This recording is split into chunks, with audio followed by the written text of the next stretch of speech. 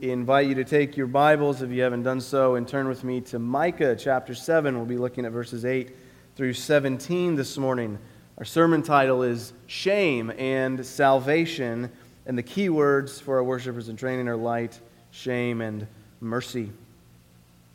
We have today arrived at the penultimate sermon in our journey through the book of Micah, and it is fitting that the verses before us are chock full of salvation and judgment. All throughout the book, in each one of the three cycles of sermons Micah preached to Samaria and Jerusalem around the time of the Assyrian invasions, we have seen these two themes, salvation and judgment, mixed and mingled together beautifully to remind us of coming judgment, which comes swiftly and at a time that we often do not expect. And we are also reminded of the grace of God, which is freely offered to all who would have it.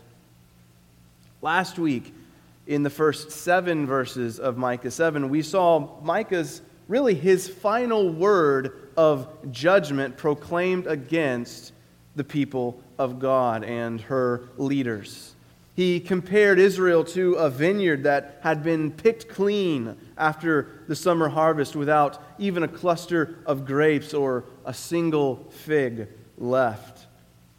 In other words, what he said is that there's not a single righteous leader in Israel.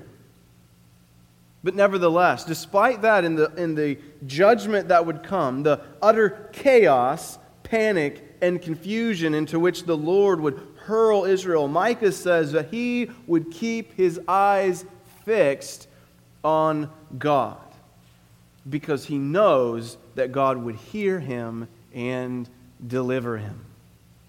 This steady resolve of Micah's that we saw last week, this faith and hope to which he clung, this resolve serves as the hinge upon which this chapter turns, and what we see in the rest of this chapter flows out of everything that he says in verse 7.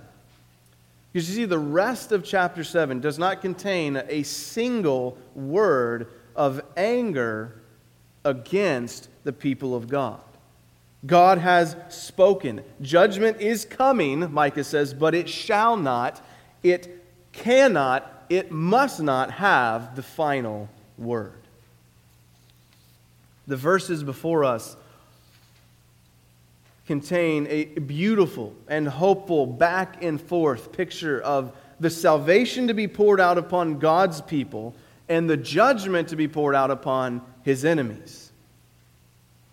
Each of the three sections in the verses before us today, verses 8 to 10, 11 through 13, and 14 to 17, they logically build on one another, vividly escalating the glories of Israel's salvation and the horror of the pagan nation's destruction. The message then of verses 8 to 17 culminates in verses 18 through 20 in Micah's hymn of praise to the pardoning God who keeps covenant.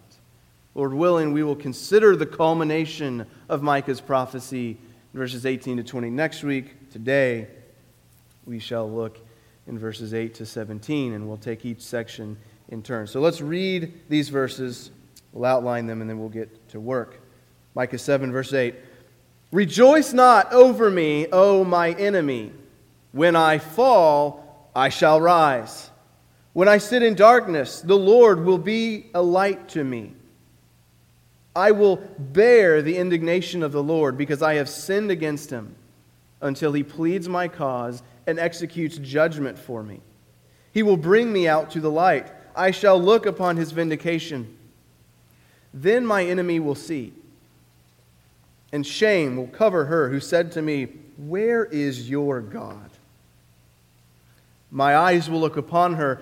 Now she will be trampled down like the mire of the streets. A day for the building of your walls. In that day the boundary shall be far extended. In that day they will come to you from Assyria and the cities of Egypt, from Egypt to the river, from sea to sea, from mountain to mountain, but the earth will be desolate because of its inhabitants, for the fruit of their deeds. Shepherd your people with your staff, the flock of your inheritance, who dwell alone in a forest, in the midst of a garden land. Let them graze in Bashan and Gilead, as in the days of old. As in the days when you came out of the land of Egypt, I will show them marvelous things. The nations shall see and be ashamed of all their might. They shall lay their hands on their mouths. Their ears shall be deaf. They shall lick the dust like a serpent, like the crawling things of the earth. They shall come trembling out of their strongholds. They shall turn in dread to the Lord our God, and they shall be in fear of you. As we look at these verses this morning, we will see three things according to the three sections. In verses 8 to 10, we will see Israel rise out of the ash heap of judgment despite the taunts of the wicked. Second, in verses 11 to 13, we'll see Israel rebuilt and restored, and the wicked laid low. Third, in verses 14 to 17, we will see God's people lavishly fed by the shepherding hand of God, and the wicked utterly cast down. So first, look with me then, verses 8 to 10, where we see Jerusalem's confession of faith and God's provision of salvation to bring them out of judgment. As we mentioned a moment ago, last week in verses 1 to 7, we saw Micah acknowledge that God's people were to be judged. Micah's people, God's people, were to be brought low. They were to be punished for their sins. They were to be thrown down into utter confusion, according to verse 4. Nevertheless, he offers here in verse 8 a word of caution, a word of warning to those who count themselves the enemies of God. He says, "Do not rejoice over me, O my enemy." And he says this, he offers this word for this reason. He says, this judgment shall be short-lived. When I fall, I shall rise. And when I sit in darkness, the Lord will be to me a light. This is now the third time God's enemies have been warned against taking up a taunt against the people of God. Micah has now warned them 3 times. We saw this back in chapter 1. Verse 10, he commanded, "Tell it not in Gath." Remember, Micah was instructing those in Gath, a town there in Judah, to refrain from rejoicing over the coming destruction of Jerusalem.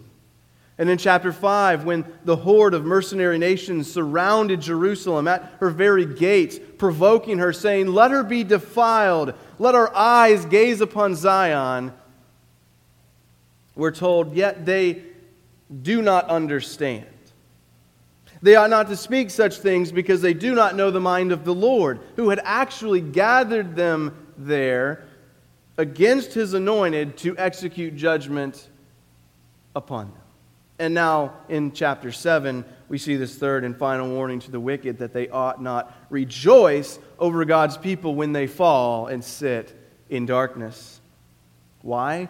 Because God will raise them up, and He will Himself be a light for them in darkness. Micah continues, he says that in this judgment from God, He will not resist. He says, "I will bear," in verse 9, "the indignation of the Lord." And He does this for 2 reasons. He says He will bear God's indignation because He knows that He has sinned against Him. And, like we saw just a moment ago, it is only temporary. It will only last, he says, until God pleads His case and executes judgment for him on His behalf. We saw last week Micah's waiting is not passive inactivity, but it's hope and trust in the mercy of God that leads to fearless, fruitful living. He says, despite the coming judgment, I will set my heart to hope in coming vindication. Why does Micah need to be vindicated? We see it in verse 10. His enemy, the pagan nation surrounding Israel, especially Nineveh, the capital city of Assyria here personified, they mocked and shamed Israel in her disgrace, saying, "Where is your God?" This question is essentially a quote from Sennacherib, the commander of the Assyrian army, as they surrounded Jerusalem. Judah had sinned against God and was to be judged by God. The pagan nation saw it. But nevertheless, Micah, standing here, sort of in the place of God's people, he says, I shall be vindicated. I have sinned against God, but I've put my trust in God, and there is a day coming when I shall be shown to be in the right through faith in the Lord. And he says his enemy will see this vindication, be covered in shame, and be trampled down in the streets. The temporary judgment against Jerusalem would eventually recede, but the judgment poured out on those who mocked God's people would not.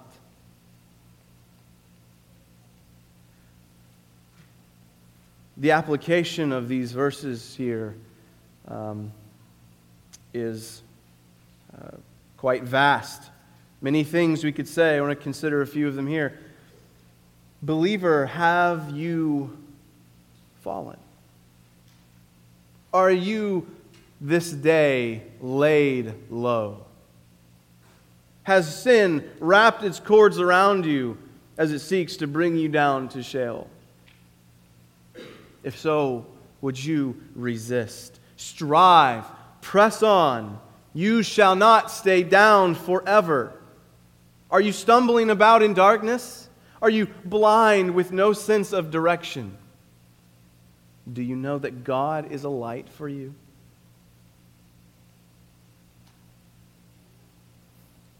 Do you know God is a light for you?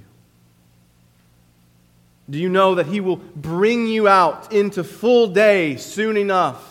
The darkness shall not overwhelm you. It cannot, for the Lord Himself, by His Spirit, dwells in you. And He is light, and in Him is no darkness at all. Right now, it may be that you can only see the path ahead well enough to take one step at a time. But that's all you can take anyway. Whether you see a foot in front of you or a mile in front of you, all we can do is take one step at a time. But God is light enough for that. The second point of application is that we ought to humbly submit to correction when it comes. We've said many times through this book that we can't be sure of all of the various reasons that suffering comes upon us. But we can take each suffering, each moment of suffering and anguish, we can take it as an invitation for inward reflection and renew our repentance and faith toward God. So, believer, are you bearing the chastening hand of the Lord? Do not resist it, but humbly receive its intended correction. Indeed, at the time, all discipline seems painful rather than pleasant, but later it yields the peaceful fruit of righteousness to those who have been trained by it, the author to the Hebrews tells us. How might we make best use of the hand of God that has been heavy upon us these past several weeks and shall likely remain upon us for perhaps even years to come? Shall we not bear it patiently, looking for hidden sins and ever working to grow in our likeness to Christ? We can do this, like Micah, because we know that one day we shall be vindicated. What is this vindication of which he speaks? Theologically speaking, you can think of it as the public display of your justification. You see, right now, the Christian, the one who has believed into Christ, has been justified before God. But are we justified in the sight of the world? Not exactly.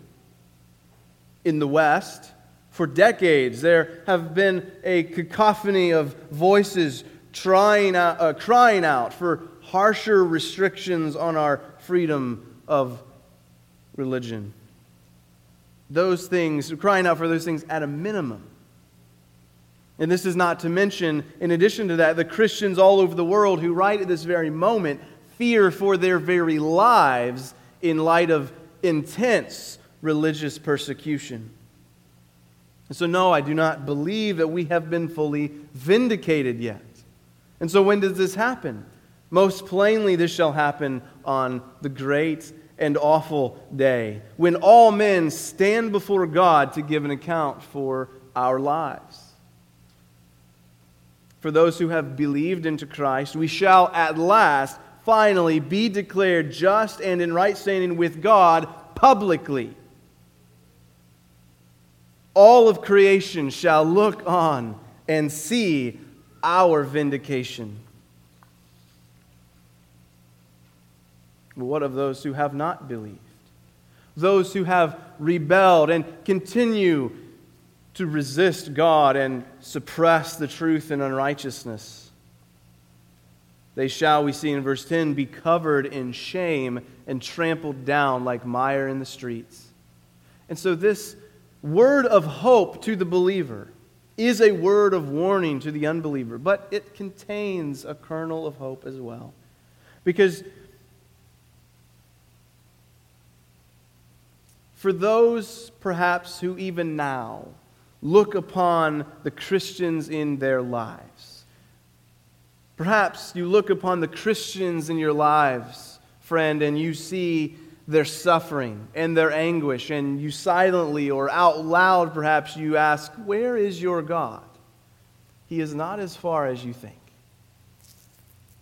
And while you currently stand condemned before Him, He offers you mercy now. Will you have it? Because there is a day when it shall be too late. But now, perhaps, we pray, is the day of salvation. And so here we see Israel rise, the people of God rise out of the ash heap like a phoenix, despite the taunts, the mocking of an onlooking world. Secondly, then, in verses 11 to 13, we see Israel then rebuilt and a shelter made ready for God's elect while the world endures the judgment of God. Here in these verses, the walls of the remnant are rebuilt and enlarged, and God's people flock into it while the rest of the earth is reduced to rubble. The day of this happening, when does this occur? It should be clear enough based on everything else we've seen in Micah. This day, when he says, in that day, twice here. This is the same day of which he's already spoken. In chapters 4 and 5, we see a prolonged consideration of the latter days, wherein it would come to pass that God's mercy and His glory would be exalted above all the earth, and His people would be redeemed out of their sins and sorrows by Messiah. And as Micah saw it, there would be initial fulfillments of this hope throughout the life of Israel, which would come to a climax in the life of the Messiah on earth as He lays down His life for His people, inaugurating a new creation and His rightful reign over the cosmos as its Redeemer, as He purchases it back from the forces of darkness to whom it had been consigned at Babel. And so Micah here, he's building on his confession of faith in verses 8 to 10 of this confession of the coming justification of God's people, coming vindication, the judgment of His enemies. Micah says, on that day, let's rebuild the walls, extend the boundary in light of this hope. So who shall constitute this vindicated people of God, whose boundaries are here to be expanded? Apparently it shall be comprised of people from all over. God's kingdom, unlike the gods of the nations, His kingdom would not ultimately be contained within a few square miles in the Middle East. His kingdom would expand, we're told here, from sea to sea, from mountain to mountain. The earth and everything in it belongs to God. In Micah's day, God's people were very small. In Christ's day, we were even smaller, it seemed.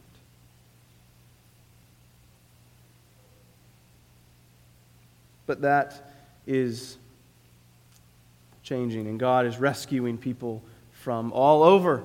The expanse of His kingdom is seemingly unlimited.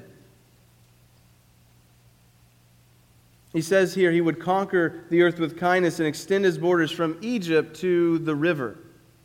The river here is the river Euphrates, the river of Assyria. And Egypt and Assyria then are designations that symbolize the borders of the pagan world and God's enemies. They represent God's kingdom extending without end even to those among His enemies. And so God is providing and preparing a safe place for His elect. But He says the earth shall be desolate because of its inhabitants and the fruit of her deeds. In essence, these verses here in 11 through 13 contrast the kingdom of God and the kingdom of men. God's kingdom shall grow and expand and thrive forever and unto eternity as He brings the cosmos into willing obedience to His command. The kingdom of men, on the other hand, the earth, those left outside the walls, shall be left desolate. And so do we take away from this? A few things. First, remember, there is no room for ethnocentric thinking in the kingdom of God. God's grace extends to people from all over the world. People of every tribe, people, language, and nation. There is no group, no people group more or less worthy of saving than any other. God is after them all. Second, this should cause our hearts to erupt in praise. As we look out to the world and we see how many people still don't know Christ, a passage like this, a text like this can give us great motivation and encouragement and hope to be bold witnesses for Christ, knowing that He is bringing His people in. And third, we should be warned that there is only one safe place on that day. It is inside the walls of the kingdom of God. Think of the final plague that hit Egypt in God's rescue mission, which He mounted to redeem His people from Egyptian bondage. There was only one safe place within the walls and behind the door, covered with the blood of the Lamb. The walls of which we now speak for ourselves are not physical walls, but they are nonetheless real. The current plague that God has sent upon the world and the panic that it has induced is but a foretaste of judgment to come. There is a day when the city of man shall be brought to nothing. And so we must ask ourselves, will I be left standing outside to endure God's wrath, or will I abide in the shadow of the Almighty in His safe dwelling place? Well, let's look thirdly and finally then, verses 14 to 17, where we see the promised luxurious rest for God's people and God's utter rejection of the wicked. In verses 14 to 15, we see the promised blessing of restful grazing for the people of God as they behold wondrous things from their Maker. And in verses 16 to 17, we see the threatened judgment come crashing down on the wicked as they come crawling out on their bellies in humiliation before God.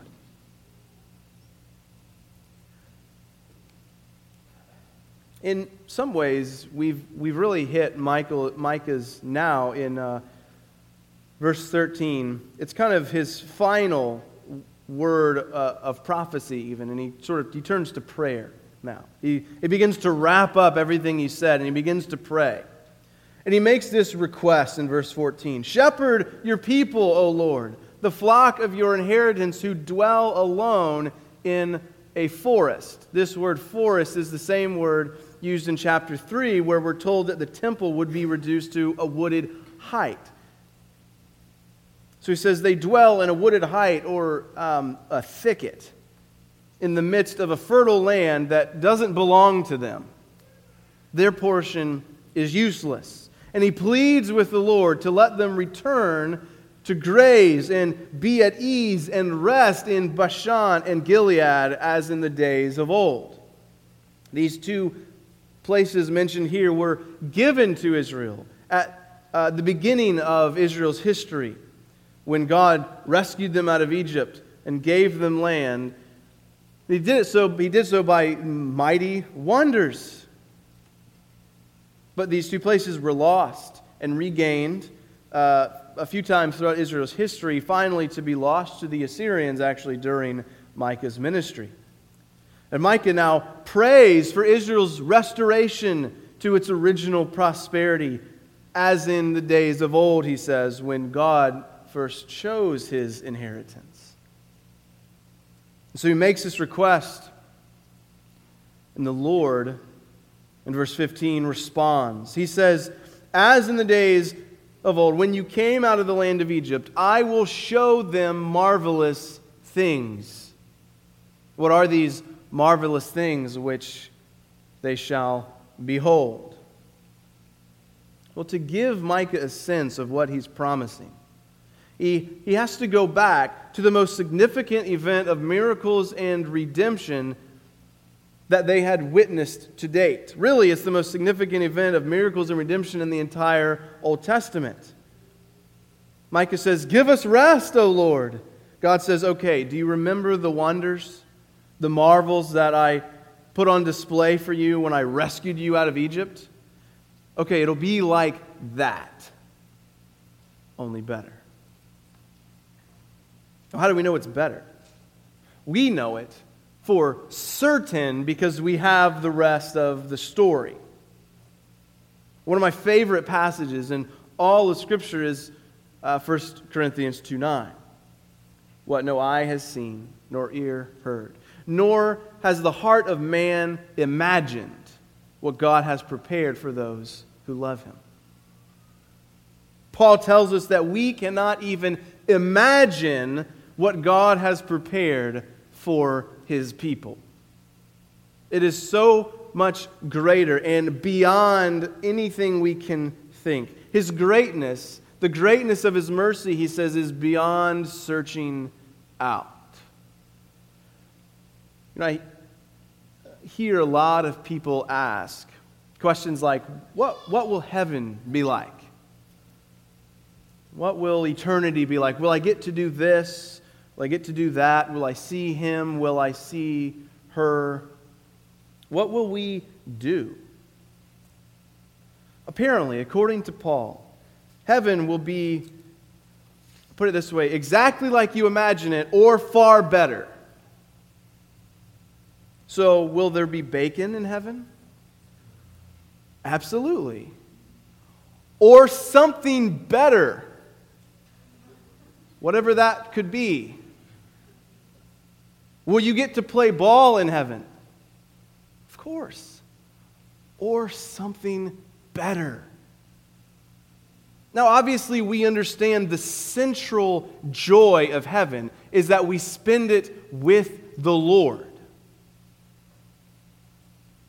The Lord of life and light, who laid down His life for ours. And we know that That is the joy most principally awaiting the people of God. But we know that all the joy of heaven, in whatever form it takes, is unimaginably great in comparison to what we can picture now. Heaven is not a disembodied experience where we float around on clouds like naked babies playing harps. Eternity is far greater than that, certainly, but it's far greater than anything we can imagine. And so whatever you think heaven might be like, believer, it will be like that, or if not, it will be only because it is far better than that. And so, brothers and sisters, we can remember this truth of what God will do for us and in us. We can remember this in these difficult days and all future difficult days. Because while we currently struggle under the weight of many heavy things right now, since the fall, right, of Genesis 3, we are constantly surrounded by death. And yet these days we are perhaps for various reasons especially aware of its grip on the world. Brothers and sisters, death is a conquered foe. He is still writhing about as his life escapes, and he still aims to take down the sons of Adam with him. But he has been conquered nonetheless. And one day he shall be completely crushed under the foot of the Son of God. But this is good news only for those who put their faith in the Son of God. We see this reflected in the rest of our passage in verses 16 to 17. Micah says that in contrast to the rest and delight of the people of God, those who stand opposed to God and His people shall be brought to nothing and left to lick the dust and spend their days crawling in the dirt.